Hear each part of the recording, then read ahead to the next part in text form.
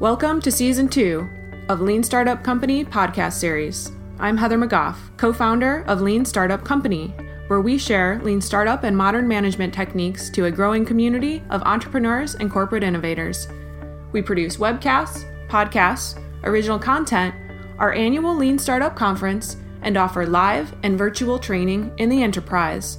Whether you're building a high-growth tech startup, a mobile app, a piece of hardware, working in a nonprofit, or a large bureaucratic organization, adopting Lean Startup methodology can help support continuous innovation and sustainable growth. Today's guest is Errol Arkilic, the Chief Executive Officer for M34 Capital. Before co-founding the company, Errol was the founding and leading program director for the NSF I-Corp program. Errol is also the founder of USRCA, a nonprofit that focuses on entrepreneurial education for science and engineering graduates. Errol will be at the Lean Startup Conference this November to talk about how I-Corp turns scientists into practitioners, i.e. getting technology out of the lab and into the marketplace, and how the Lean Startup method helps make that happen. Hey, Errol, welcome to the show today. Thanks, Heather.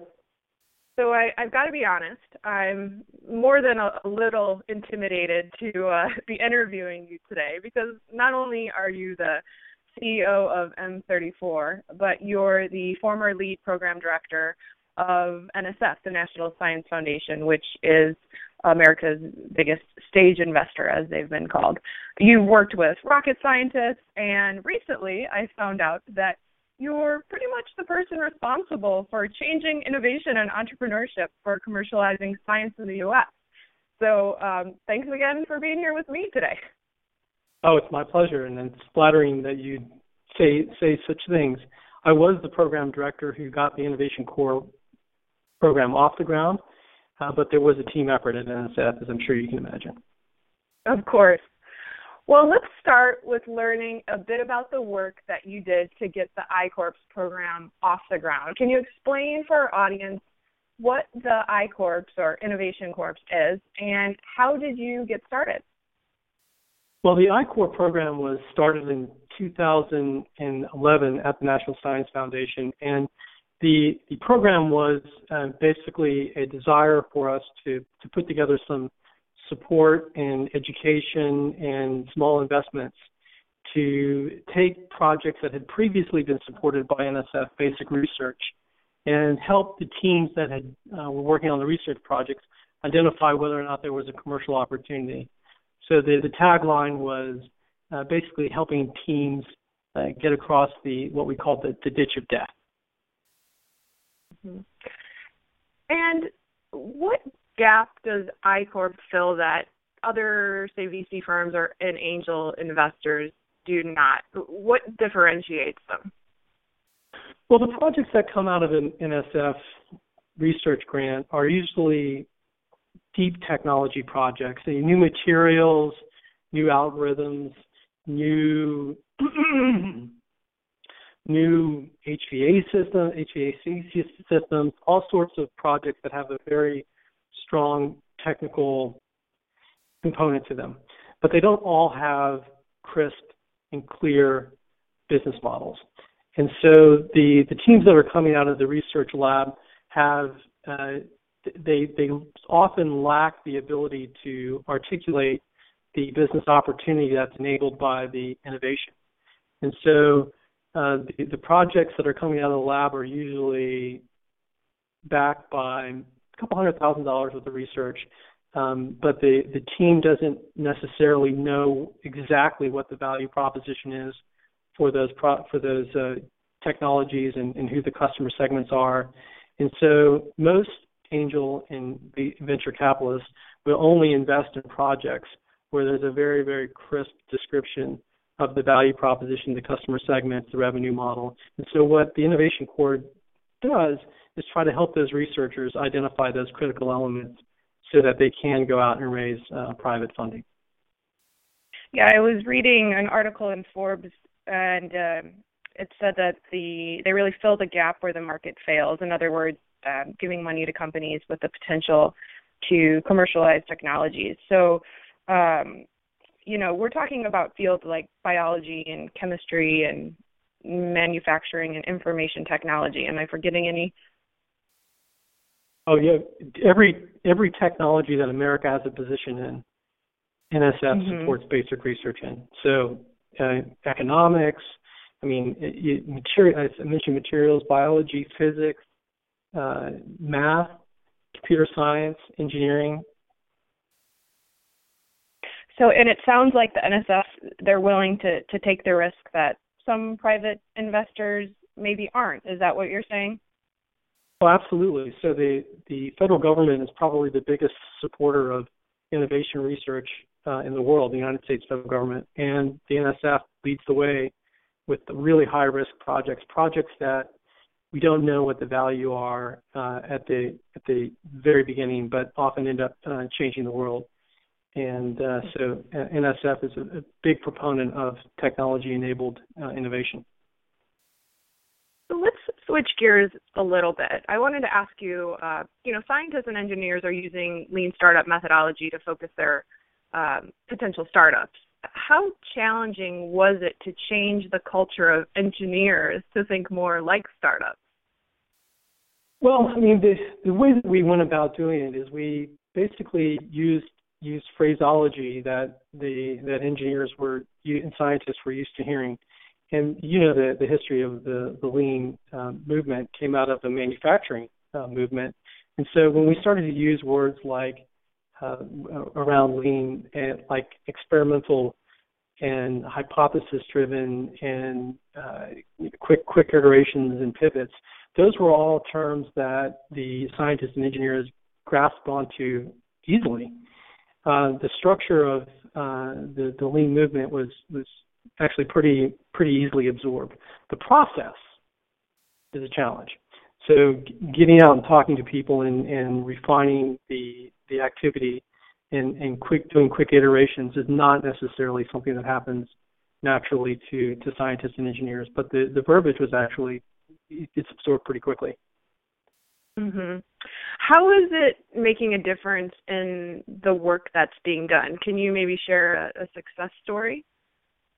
Well, I think the most rewarding element of the innovation core is there's two elements of really deep value. One, of course, is the teams that go out and take their technology out of the lab and build companies. And that is a very positive and is first order effect for the innovation core. The innovation core was designed to help encourage the commercialization of technology previously supported by NSF, and that part's working. The other ancillary benefit, but very important benefit, is the approach that researchers have to their ongoing research as they go back to the lab. So now the vernacular principal investigators, the people who've received support from NSF, have a new way of looking at their research and what they propose to the NSF and to the other organizations that support basic research in a way that is empowered by the lean movement. And that's very exciting because it means that a lot of the forward-looking research is informed by the approach of customer discovery and the lean movement across the board. Engineers aren't typically customer-facing. How did your teams approach customer development?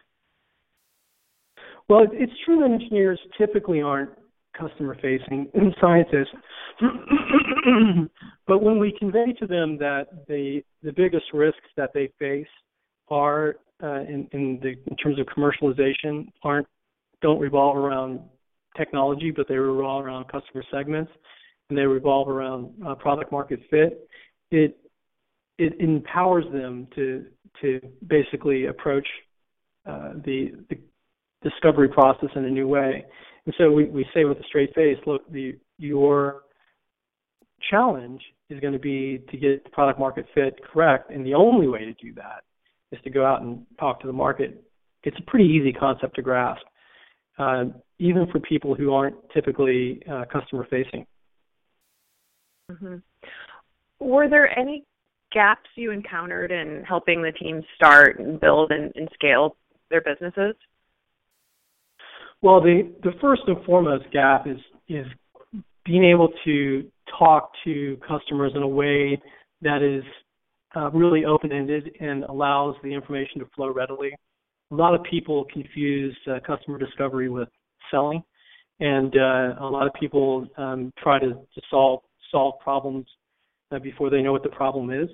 And so those elements of the lean approach continue to be challenges for teams that haven't experienced it before, and they're ongoing. I don't think there's anything secret about it. You just got to get out and do it.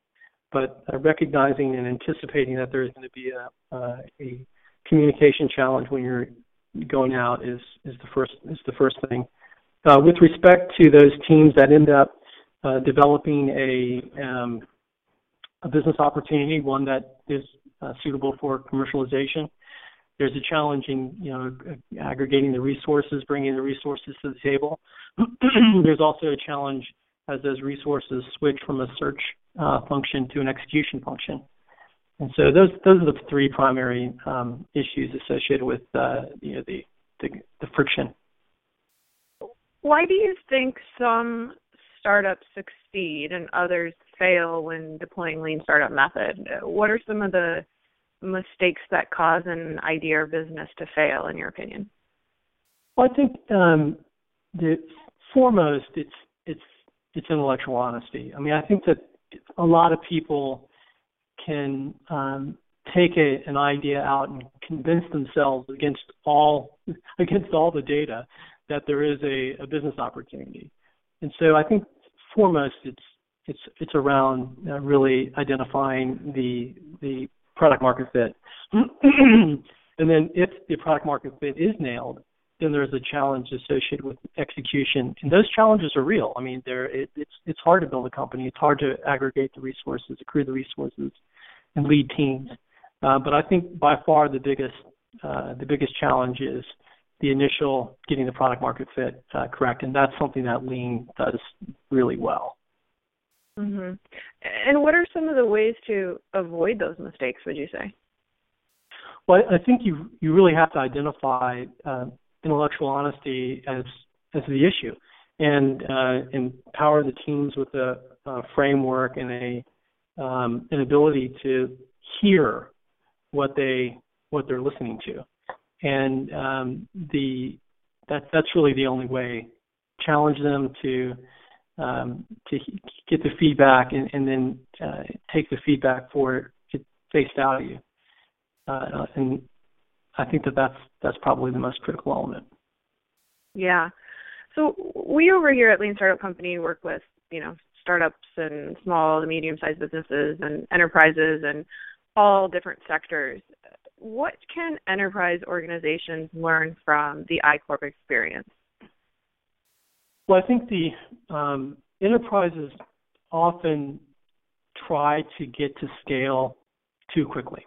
They know that in order for an innovation to move the needle, it's got to be tens, sometimes hundreds of millions of dollars in revenue to move the needle. And most innovations don't look like that to begin with. They look pretty small and pretty measly. And so I think that in the sense of when taking out the Lean approach to the enterprise, you have to be able to give them a framework to think about near-term, medium-term, and long-term innovation. And Lean works across all three of those. And you have to there's different groups for each of those, right? So the operational group is the near-term, and then the R&D guys, the advanced research are the second and the third group. And I think it's important for the enterprise to remember that not all of those types of innovations are housed within the same unit or even have the same people associated with them in metrics as well. Yeah.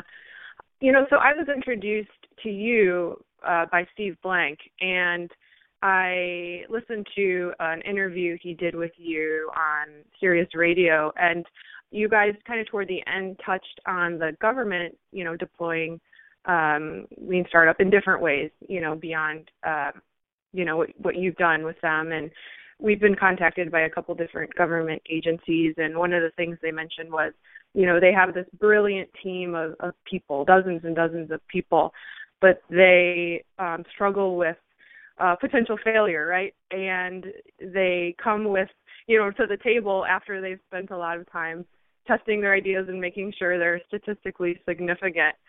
Did you have anything to add for, those folks listening who are from different government agencies who maybe don't have this as part of the machine yet? Well, that's a great question. I think that there are government agencies that have long-term horizon perspectives, like the National Science Foundation, like DARPA, like NIH, and then there are government agencies that are facing threats and challenges and opportunities that are tomorrow's, and I think that it really does require an inward-facing organization. I mean, you have to be self-reflective to know exactly whether you're trying to solve tomorrow's problems or next year's opportunities, and then structure the metrics in a way that are consistent with those two different challenges. For some the people that are faced with supporting operational issues for tomorrow's challenges have a different set of goals and different set of metrics than the people that are looking over the horizon. Mm-hmm. I'm really curious how you're working with the NSF translated into the work you're doing now with M34 Capital. And just, I was reading about M34 and learned that it stands for Mach 34, which is the speed that an object needs to achieve to escape the gravitational pull of the Earth. But M34, as I understand it, applies lean startup to the venture model. So first, let's start out, though, with how your work translated into what you're doing now with your current company. Well, M34 is it's a venture firm that comes in early, basically co-founds projects with researchers, academic researchers, lab researchers, and helps build companies around technology-enabled opportunities. And we use the lean approach that's core to our principle. Everything that we do with Mach 34 and M34 Capital and try to help support the teams moving forward is evidence-based. And we try to establish the unknowns and in the business model and affect those unknowns through an approach that is totally based upon lean principles and hypothesis-driven testing. Mm-hmm. Well, we have time for one more question. Can you tell us a little bit about what we can expect from your session at the Lean Startup Conference this November? I know you have a few guests joining you, right? Yeah, what we're going to try to do is bring a couple of people to the table that have been instrumental in deploying lean across the academe, people that have experienced the challenges of lean in an academic culture, as well as people and companies that have benefited from the lean approach to commercialization of basic research. So it's my hope that what we'll get is a ground truth from people that have taken lean into a very, typically a very conservative culture, academe, and help them revitalize their support structure for getting stuff out of the lab.